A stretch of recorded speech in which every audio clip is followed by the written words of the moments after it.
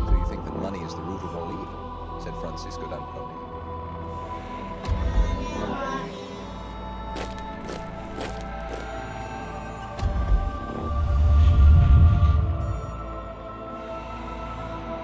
Our channel.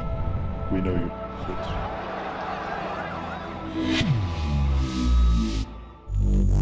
Assalamu alaikum wa rahmatullah.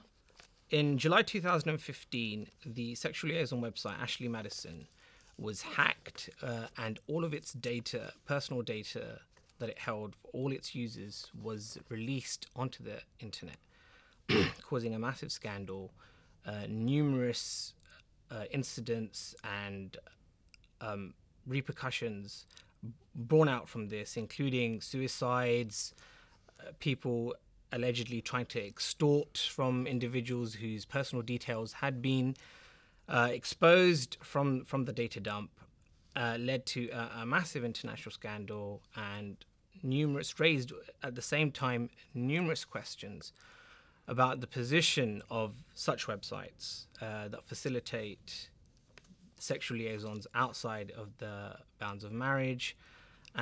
Today, we have Abu Hanifa, a UK educationalist, community activist with us who engages particularly in youth activity and tarbiyah to discuss some of the repercussions and some of the points of interest that arise from the Ashley Madison hacking scandal. Abu Hanifa, Ashley Madison and the Commercialization of Adultery is the article which you've written. Yes. In the article, you make some, you try to analyze the, in your words and in your mind, what happened, what lessons can be drawn, and you make some assertions as well. I'd like to open by questioning and asking you to explain to our viewers a very bold claim that you made. You say we have to question as a society how we have reached such levels of moral depravity. It's a very bold claim that you're making there. Yeah. Society, which society you're talking about, and how are you able to say such I wouldn't say radical, but such a bold and such a perhaps almost inflammatory rather statement. I don't think it's inflammatory at all. I think we have to come to an understanding here that Western society and British Muslims or European Muslims, they're not mutually exclusive. We are part of Western society. This is our home. We have as much right to engage in the debate surrounding our morals, our values, our ethics. We're not excluded from this debate. And that's all I'm doing here is I'm contributing my view, what I consider to be an orthodox Islamic view, that Ashley Madison and other similar sexual liaison websites, they're actually profiteering from a level of sexual immorality, which is pervasive in society. And that's not just a Muslim view. That's a view of many non-Muslims. It's a view of many commentators that as a society we are beginning to lose some of the values which are conducive to any wholesome society: loyalty, trustworthiness, faithfulness. Right. I mean, I'm not questioning the idea that you, or the notion that you have the right as a member of the society to express an opinion, to express a view. You've suggested that. What I'm suggesting is that it's a particularly bold and a particularly extreme opinion. The right for you to express your opinion is an unquestioned one. I mean, wait, let me just take some facts. I will actually use the facts that you mentioned yourself. You say that there are 37 million users on using the Ashley Madison website across 47 countries. On face value, looking at those numbers, it does seem a huge number. It does. But you've said, across 47 countries. You haven't told us, what the total population of the countries. You haven't given us a percentage. We don't really know. Is this 10%? Is this 5% of the entire of the people of these countries? Based on that, I'm just asking you: is it correct for you to be making such a claim? And what qualifies you to say that? When you say that you're speaking as a Muslim, right? What is it? What from Islam can you cite that gives you the authority to give such a final and categorical judgment on the position we've reached? Many will disagree with you. Many will say this is a problem, but not anywhere as severe as you make out. There's many layers to your question. First of all, with regards to the size of the problem or the number of users. First of all, it's very difficult with such an illicit service to get, concrete 100%, validated figures. But what we do know about Ashley Madison, it's based on a social networking model, which typically has millions of users. What we do know about Ashley Madison is that before the actual data dump, they were valued at £670 million. Now, when you look at those figures and you bring into it investigative journalists who've also written articles, that number and that scale of millions of users is actually quite plausible. I don't think it matters whether it's 5% or 10% or 1% or 0.5%. I think that's entirely irrelevant. What matters here is that we have a multinational company which is feeding off a very human frailty, sexual desires, is promoting it and is actually attacking the institution of marriage. And when that happens unchecked, when there is really nobody to stop companies like this, one of their slogans is, life is short, so have an affair. They even mock the institution of marriage with a wedding ring as part of the Ashley Madison logo. When that happens unchecked, that is moral depravity. That is something that all of us, Muslims and non-Muslims, we need to stand up against and say, no, this does not represent our values and we don't agree with this. Abu Hanifa, you mentioned that the severe punishment for adultery in Islam, and you allude to the fact that in Islam it's a grievous sin. With this severe punishment. But many would actually suggest that this is barbaric. This punishment that you refer to is barbaric and it's nothing to celebrate. Do you have a comment? I think for somebody who doesn't have an understanding of, the encompassing values of Islam and sees the punishments and the sanctions in isolation, it may well look barbaric, but you have to understand the entire Islamic values and principles which surround the penal code and not look at the penal code in isolation. It's very much linked to belief in God, belief in the hereafter, and very much linked to an ethics which pervades through society. And the penal codes itself, although they cause much controversy, they're essentially deterrents. They're very rarely applied. They're essentially deterrents. And the overwhelming, you could say, thrust here is to open the doors for people to repent, for mercy and for forgiveness. So, for example, the incident which I quoted in the actual article, it's ironic that the Christian pastor, he committed suicide. He felt there was no way out.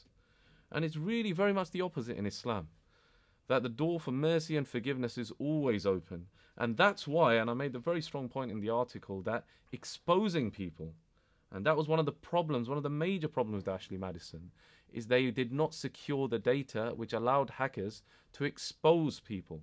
And once people are exposed, it's very difficult for them to reform their lives, to seek God's forgiveness, because they feel there's no way open for them.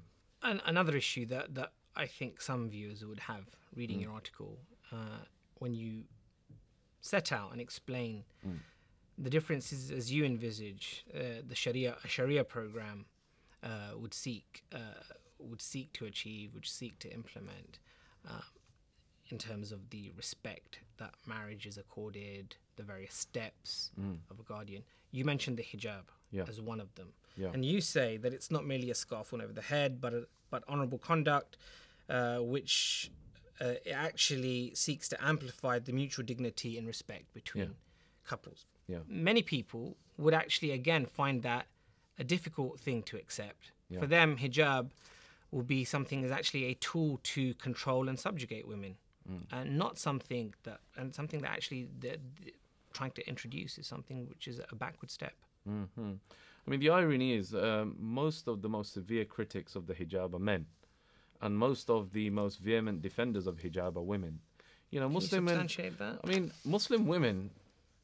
I mean, the kind of proposition that Muslim women are out there wearing a hijab, you know, purely because they've been forced by their husbands or they've been indoctrinated, you know, it's very disrespectful to those women. Those women have made a conscious choice in line with their faith, in line with their commitment to their Creator, to wear this garment. But that garment, again, is not in isolation. It's part of a whole system of conduct of which is honourable, which is respectful.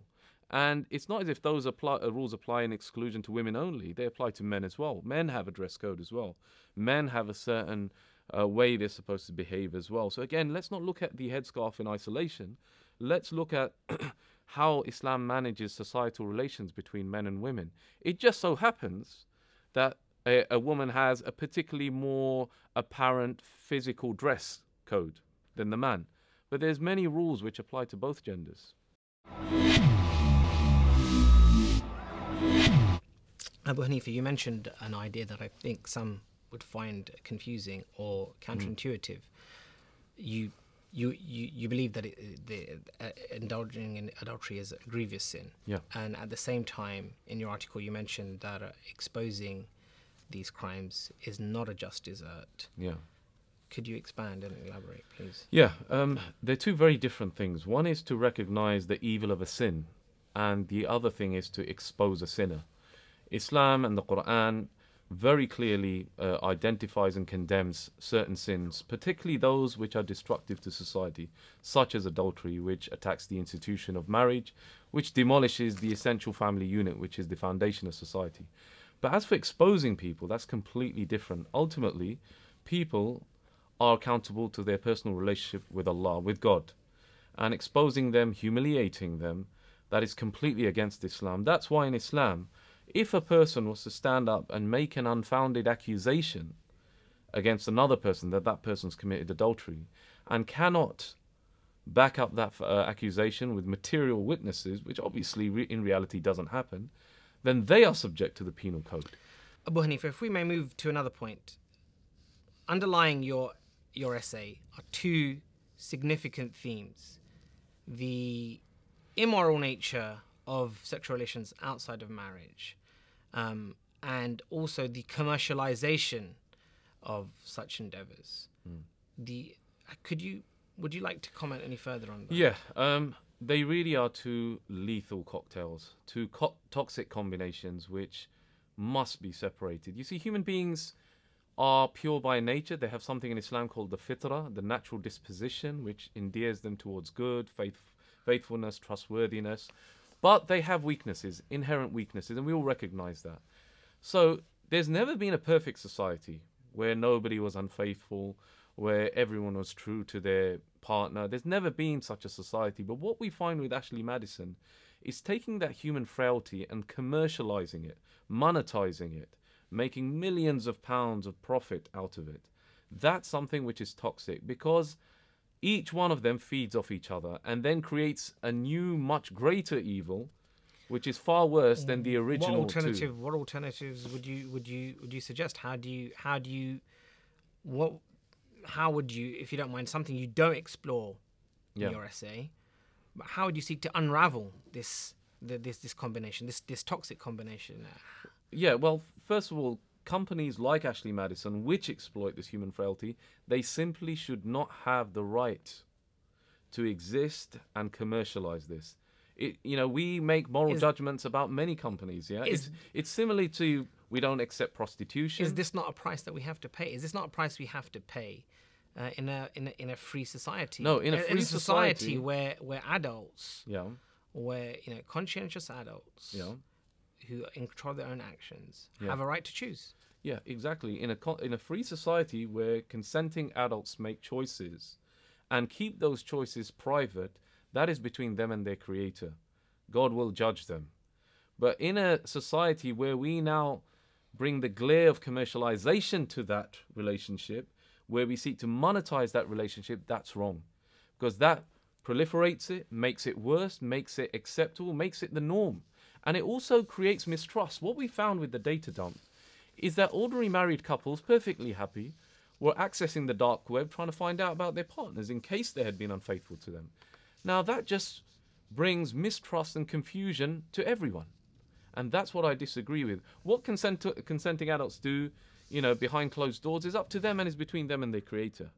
What I'm objecting to here is the commercialization of that, the monetizing of it, and the promotion of it on a societal wide level. Perhaps we could close with then what appears to me to be one of the main theses of your article, of your essay, that in the existence of Ashley Madison and the kind of values that enable the existence of Ashley Madison, we have a clear marker of the difference between a secular liberal society and a Sharia focused or a Sharia inspired one. Yeah. Is this something that you would like to try to elaborate on more and explain? I think your question has many layers here. There are many non-Muslims who would agree with the Muslim position, that the sanctity of marriage needs to be protected. There are many non-Muslims who would agree that marriage is the essential building block of society.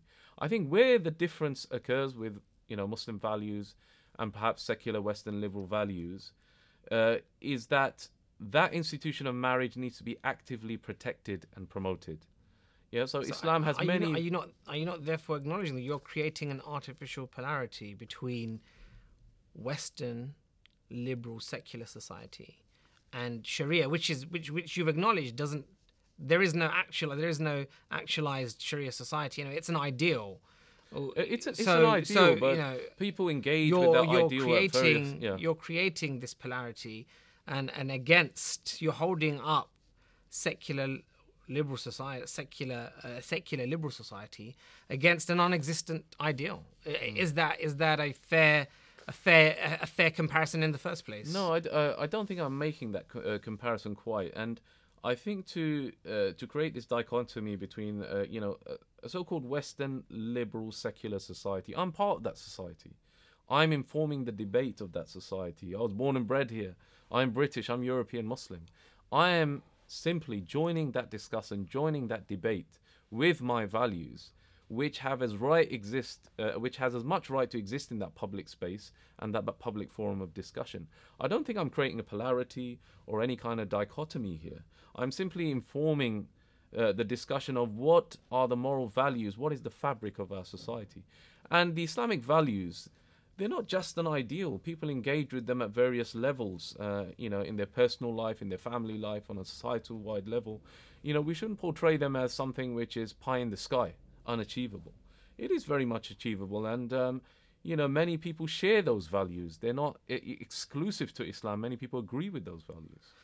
Jazakallah khair to the audience for participating in today's discussion, for following us. For further information, please return to the website. You'll find there further articles that will be discussed in future episodes and other information and points of discussion that you might find of interest. Assalamu alaikum wa rahmatullah. We hope to see you in future episodes. Do you